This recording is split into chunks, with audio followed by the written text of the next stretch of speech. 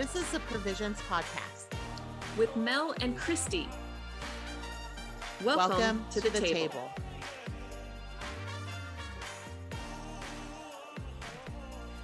Okay, so welcome to another episode of the Provisions Podcast. This is Melanie, and I'm flying solo without Christy today. And we are so glad to have you. Today, we have a guest from one of my favorite countries where I also live, Lebanon. And so we have Raffi. Say hi, Raffi. Hi everyone. Hi, yeah, and we are actually recording live. This is the first time we've done this on this podcast in the same room, not in Lebanon. Should we reveal where we are? Yes, we should. So we are both actually in Southern California. We both happen to be in the States at the same time, in the same state, Southern California, which is actually pretty amazing. And so anyways, I know Raffi.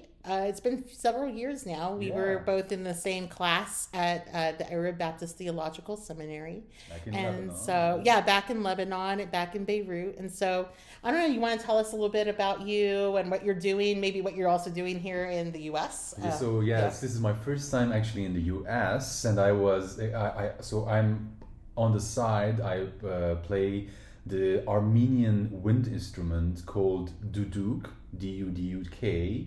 It's a folk instrument. So I applied to the Silk Road program, which was initiated by Yo-Yo Ma, the cellist, famous cellist Yo-Yo Ma in the 80s. Yeah, it's his initiative.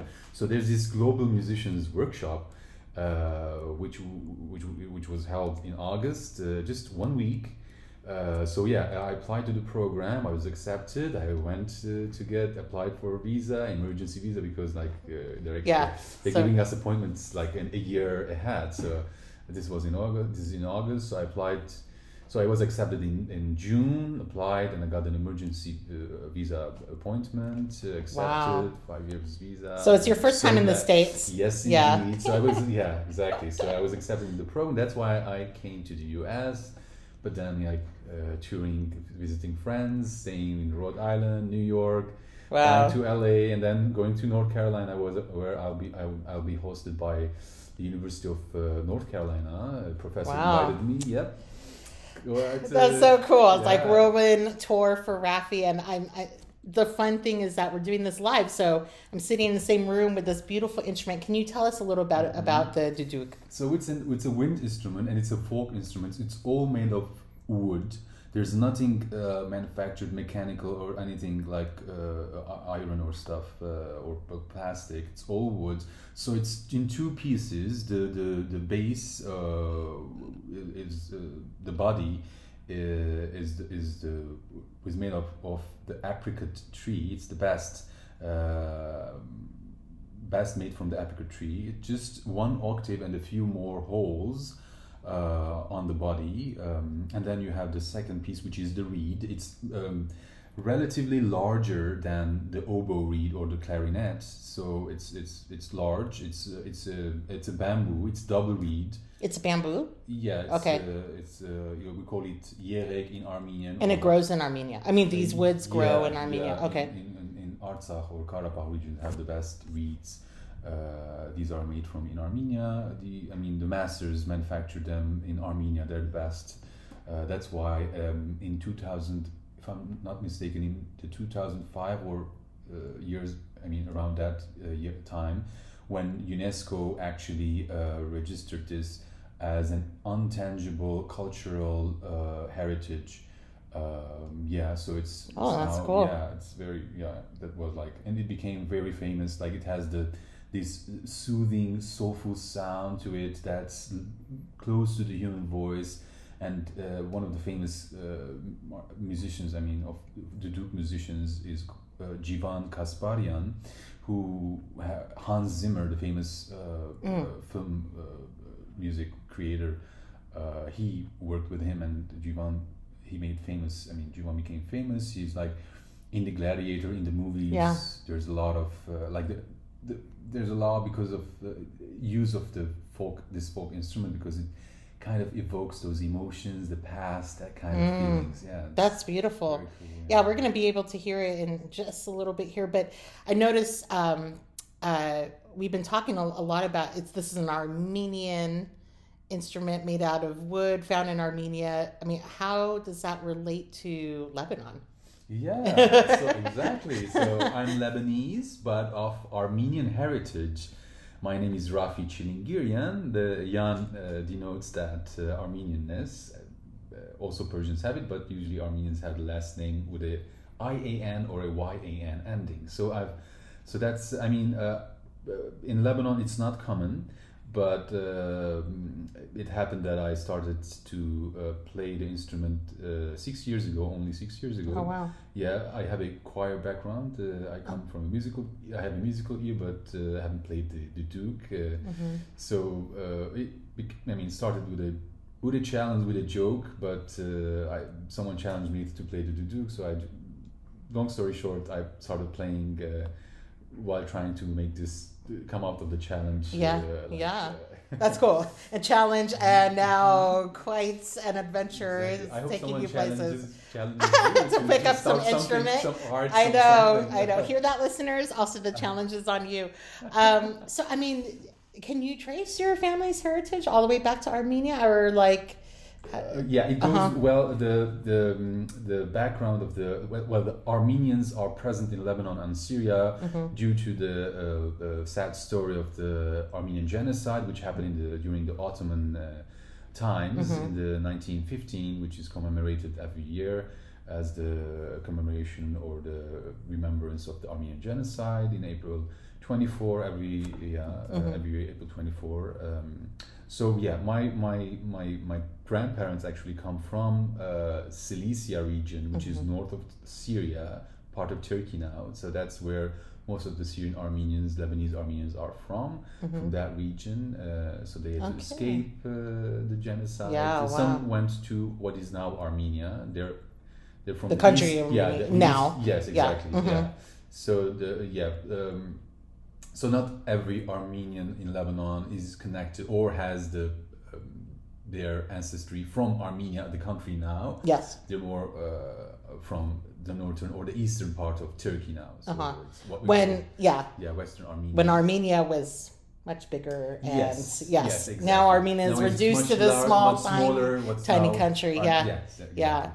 Something that's really cool, I'm just going to share it for our listeners, is one of the best kept secrets, I think, in Lebanon is the Cilicia Museum, the museum that has all of these artifacts that Armenians from the genocide brought with them. I mean, maybe more things from their churches and things like that than their own personal belongings, put in this museum. What do they call this place in Antilias for the Armenians? Catholicos. Yes. Yes. And the Madenataran is the museum and the library as well. Okay. Yeah. So there's manuscripts and tapestries and all intact, but chandeliers from these old churches that are, everyone's just carrying piece by piece by piece and traveling really far. Very beautiful, but hardly anybody I know in Beirut even knows that this museum exists. So I've been a couple times. I just absolutely beautiful. Stunning that. Yeah, and just to give a short history of that, so the Catholic Crusade was in Cilicia in a city called Sis, SIS.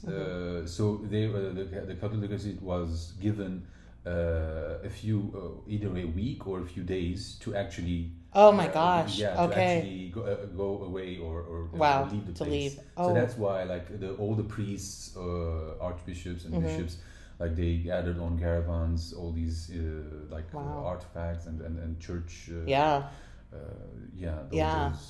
That's incredible. Do they know how many people roughly left? At least that region, or came to Lebanon, or. Well, we know that 1.5 million Armenians were killed. That's roughly the numbers. I don't know how many numbers escaped. Okay. So basically, they first came to Syria. They were pushed to the desert of Deir Zor, north of Syria, and some missionaries helped. All the missionaries were there, right? Okay. At the time, 1915, some missionaries even were killed. They stayed and they didn't escape. They escaped with the Armenians because there was a lot of mission with the Assyrians, with the Armenians. Yeah. Yeah. So Wow, that's so crazy. yeah, yeah, Yeah. yeah. Wow. Well, do you mind playing a song? course. I don't know if you want to tell us about the song or anything more about the instrument Yeah, or. so I'll play an Armenian melody, Okay. Siretsi Yarızdaran, which is they took my beloved away. Oh. Mhm.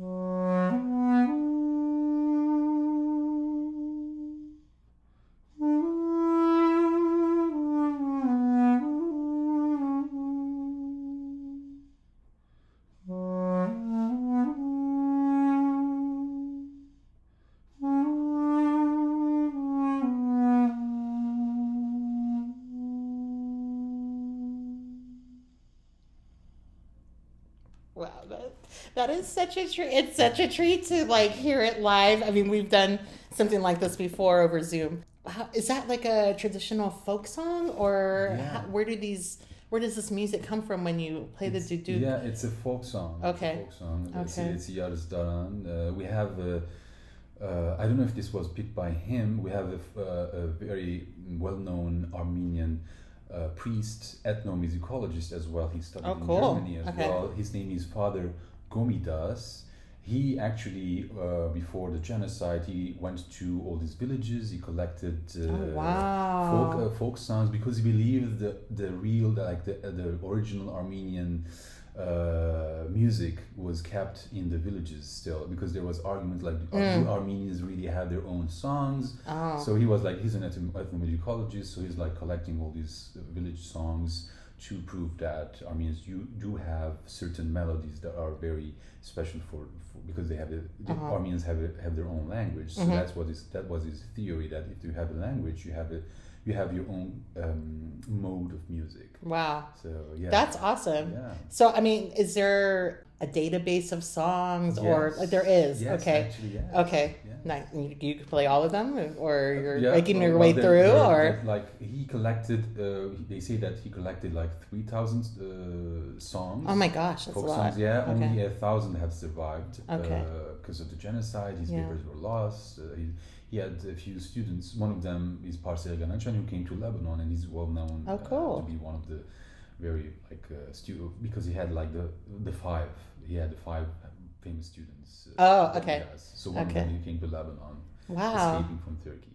Man, this is so fascinating. It's just like so much of your culture and history, your people, and all of this. And yeah, that's so neat. I'm going to move on with some questions. Yeah, what's your community like in Lebanon? I mean, I think your community looks Yeah. different than my community where I Yeah. live Oh, and who yeah. I hang out Yeah. with and stuff. So I'm part of the Armenian Lebanese community. So the Armenians have their own schools, their own churches, their own institutions, their own schools as well, higher institutions. We have a university in Lebanon, Yeah. which is the only Armenian diaspora university. In all Oh, of- really? Yeah, Oh, I it's didn't the know only that. university Hagazian? outside Okay. Armenia. Hagazian, Okay. yeah, exactly. Hagazian Yeah. University. So I attend, I'm part of the Armenian Evangelical Emmanuel Church, which is next to Burj Hamud, or next to on the east of Beirut. Okay. So yeah, I'm part of the that community, of the church community, but also like I've studied in the Armenian Conservatory, let's say. It's called Hamazkain's Parseganatian Conservatory, so I'm part of that community as well. Oh, that's cool. Yeah, so, it's totally different than where I hang out. Yeah. So yeah, that's cool. And we always like to talk about food on our podcast. Can you tell us some of your favorite foods in Lebanon? Sure, I would choose like 3. Okay. I love kibbit sainiye. Okay. Yeah, I don't know how to describe that in English, but I can. Yeah, I mean, I know it and I love it. Yeah, it's like a baked meat pie, kind of, but it has several layers, and the top and bottom layer, and I don't know if this is how I'm doing it correctly, exactly. is like mixed with meat and bulgur, and then there's a middle layer that's I think meat and maybe some nuts, or I don't know. Some people do some people do different. nuts. Yeah, and on the side you would have yogurt. Yeah, that's good. Cucumbers sometimes. Yeah. And sometimes it's served as an appetizer. I think it's an appetizer. I don't know. I could be wrong. But instead of like a baked dish, flat pan, it's made like little footballs that are fried, kind of.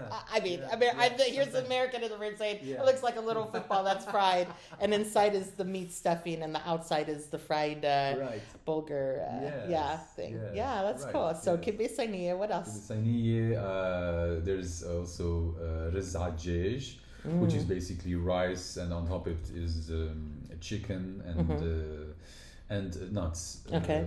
That's also very delicious food. A dish. And then also mujaddara or mudardara. Well, it depends. Some call it mujaddara, some call it mudardara. There's one that's a bit, dry. I don't know if it's a dry. The other one has more wet. gooey. Yes. Gooey, So I like the dried one, which is rice and lentils basically, and on topping onions, fried onions, but on top of it is caramelized onions, which makes, good. It's so good. Yeah, it's very Karen, and it's very healthy. Yeah, it's like it's a pretty simple dish. I mean, rice and lentils, or bulgur and lentils with the onions. I mean, but so amazing. Yeah. Do you miss Lebanese food while you've been gone, or no? You've been trying all the food that we have here. I could talk about the food here. I love the Mediterranean food. It's more like we have lots of vegetables, lots of fruits, I like simple hummus and all Lebanon, all these small stuff, but it's very because I don't like the more sweety, more fried stuff. But the Mediterranean cuisine is quite it's very rich in all these. Yes, it is. Yeah, that's awesome. So I'm going to move on to 3 questions that we always ask our guests. So one is, what do you like the most about where you live? The diversity is what I like most, because it gives richness, even though also there's this negative side, or because of the diversity, there are lots of kind of communities. Lebanon has 18 sects, right? The parliament is divided into equally between Muslims and Christians. So, but I love the diversity. It really brings that the richness of all the Lebanon is this bastion of this the Western and the Eastern impact. The Christians have looked at the West, the Muslims have looked at the East. And they bring these two cultures together, and that makes what makes Lebanon unique as well. Hoping that they would focus on the richness and the cultural diversity, and bringing all those new things with good impact, rather than just pushing, pulling stuff and arguing over things. Yes, that's what I love. And just that's really great. I love that answer. What do you find the most challenging about living in Lebanon? What I find most challenging is so we have the government and the state is not that strong. So you have politically it's polarized currently. So if the state needs to be stronger, The laws need to be like implemented. There's always this what's called wasta, which is like people know some peoples. And favoritism. Exactly. So that kind of stuff, and there's always this struggle, constant struggle. The youth, the young people cannot. They're always trying to immigrate. Every 5 years we have some struggles, some fighting, some international issues. But because Lebanon is very much connected to all these Western countries, but also the Eastern countries. So there's always this struggle between all the countries around. So that's what that is challenging. Challenging to actually live a normal life, actually. Because, especially now with all the currency depletion, it has lost its value, and the banks not giving the money that people have saved. In the banks. That's chaotic. My hope is that this will pass soon. Yes. I hope and I pray that. Yes. Really. It's because it's been a real it's been really tough. We're resilient. I mean, Lebanese are known to be resilient. To find ways, but this has been very, very challenging. Yeah. Wow. And what do you wish people knew more about Lebanon? What do I wish people knew more about Lebanon? I wish that people knew that it's a beautiful country. It has, yes, it's an Arab country, but it has this beautiful scenery, beautiful like mountain areas, the green areas. It's very close to the sea.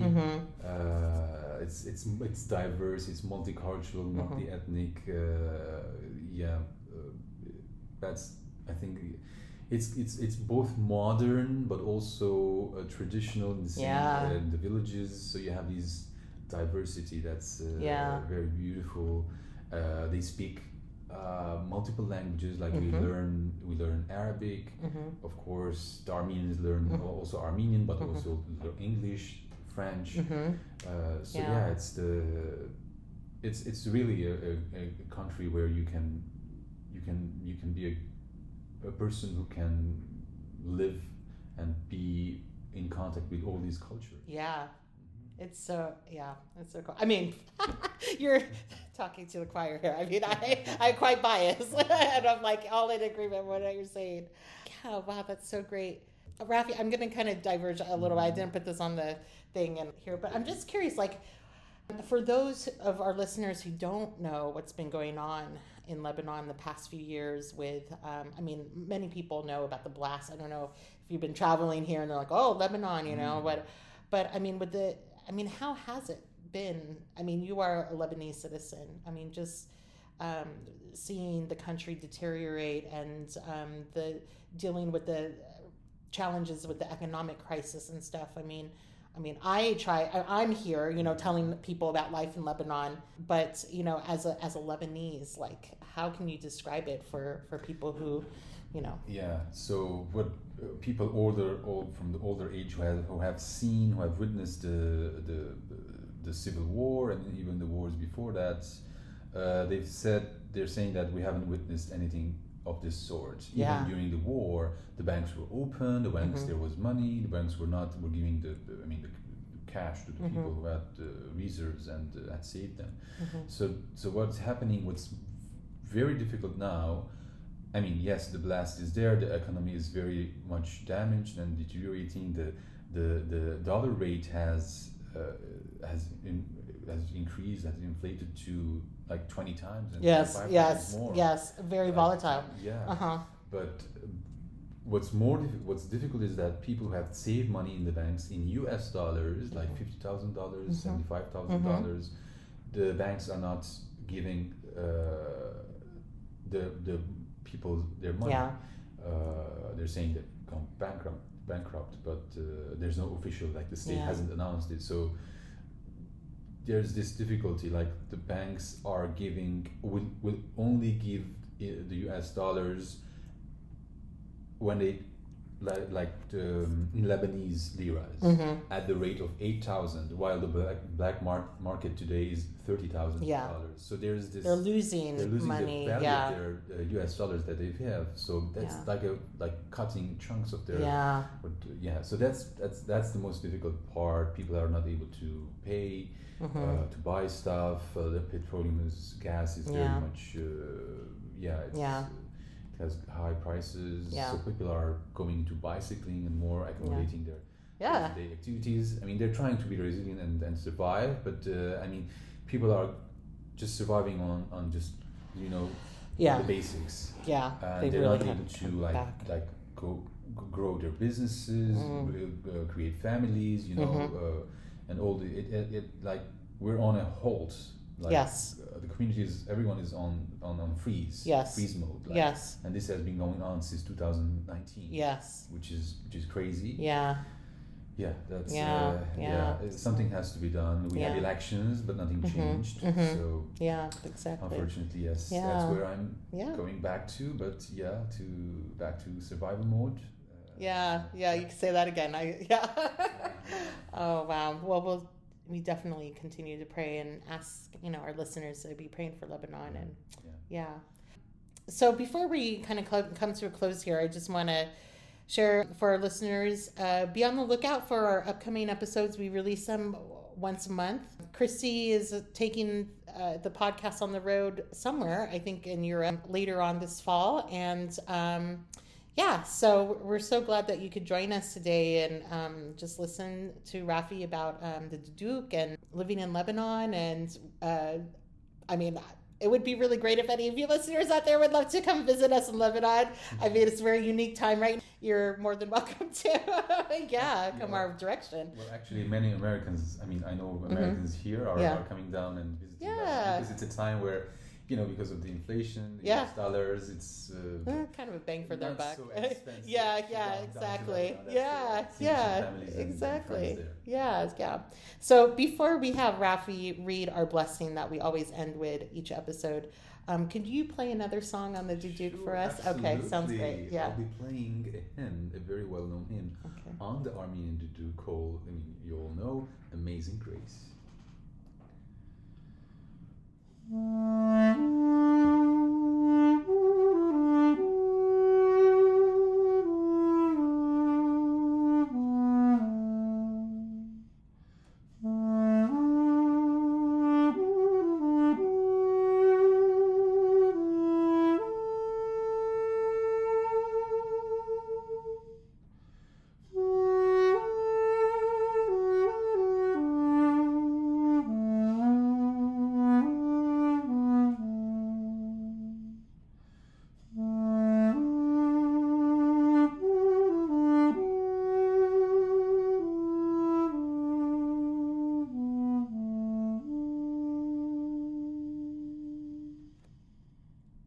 Wow, that's absolutely amazing. And it's so fun to hear a song that we're familiar with in another instrument, especially that's such a special instrument like the duduk. Raffi, how can people reach out to you and find out more if they want to hear about where you're playing or what you're playing, or are you on social media and all that kind of stuff? Okay. I have, I'm on Facebook, I'm on Instagram. You can search Raffi, RAFFI .duduk, DUDUK dot, I would show on that, that dot my last name, which is Chilingirian, CHILINGIRAN. Cool, yeah, and we'll put all that kind of stuff on the show notes along with some of the recipes of the dishes that Raffi mentioned, so you could give those a try at home. And Raffi, can you lead us out with this blessing, please? Sure. May the peace of Christ go with you wherever he may send you. May he guide you through the wilderness, protect you through the storm. May he bless you in this gathering, full of wonder and communion. May you return again to this table, rejoicing in his provision. Cool. Thank you so much. Thank you. Yeah. Well, thank you, everyone, for joining us for another episode of Provisions. I hope you guys are having fun. It's been such a joy to be producing these, and we will see you next time around the table.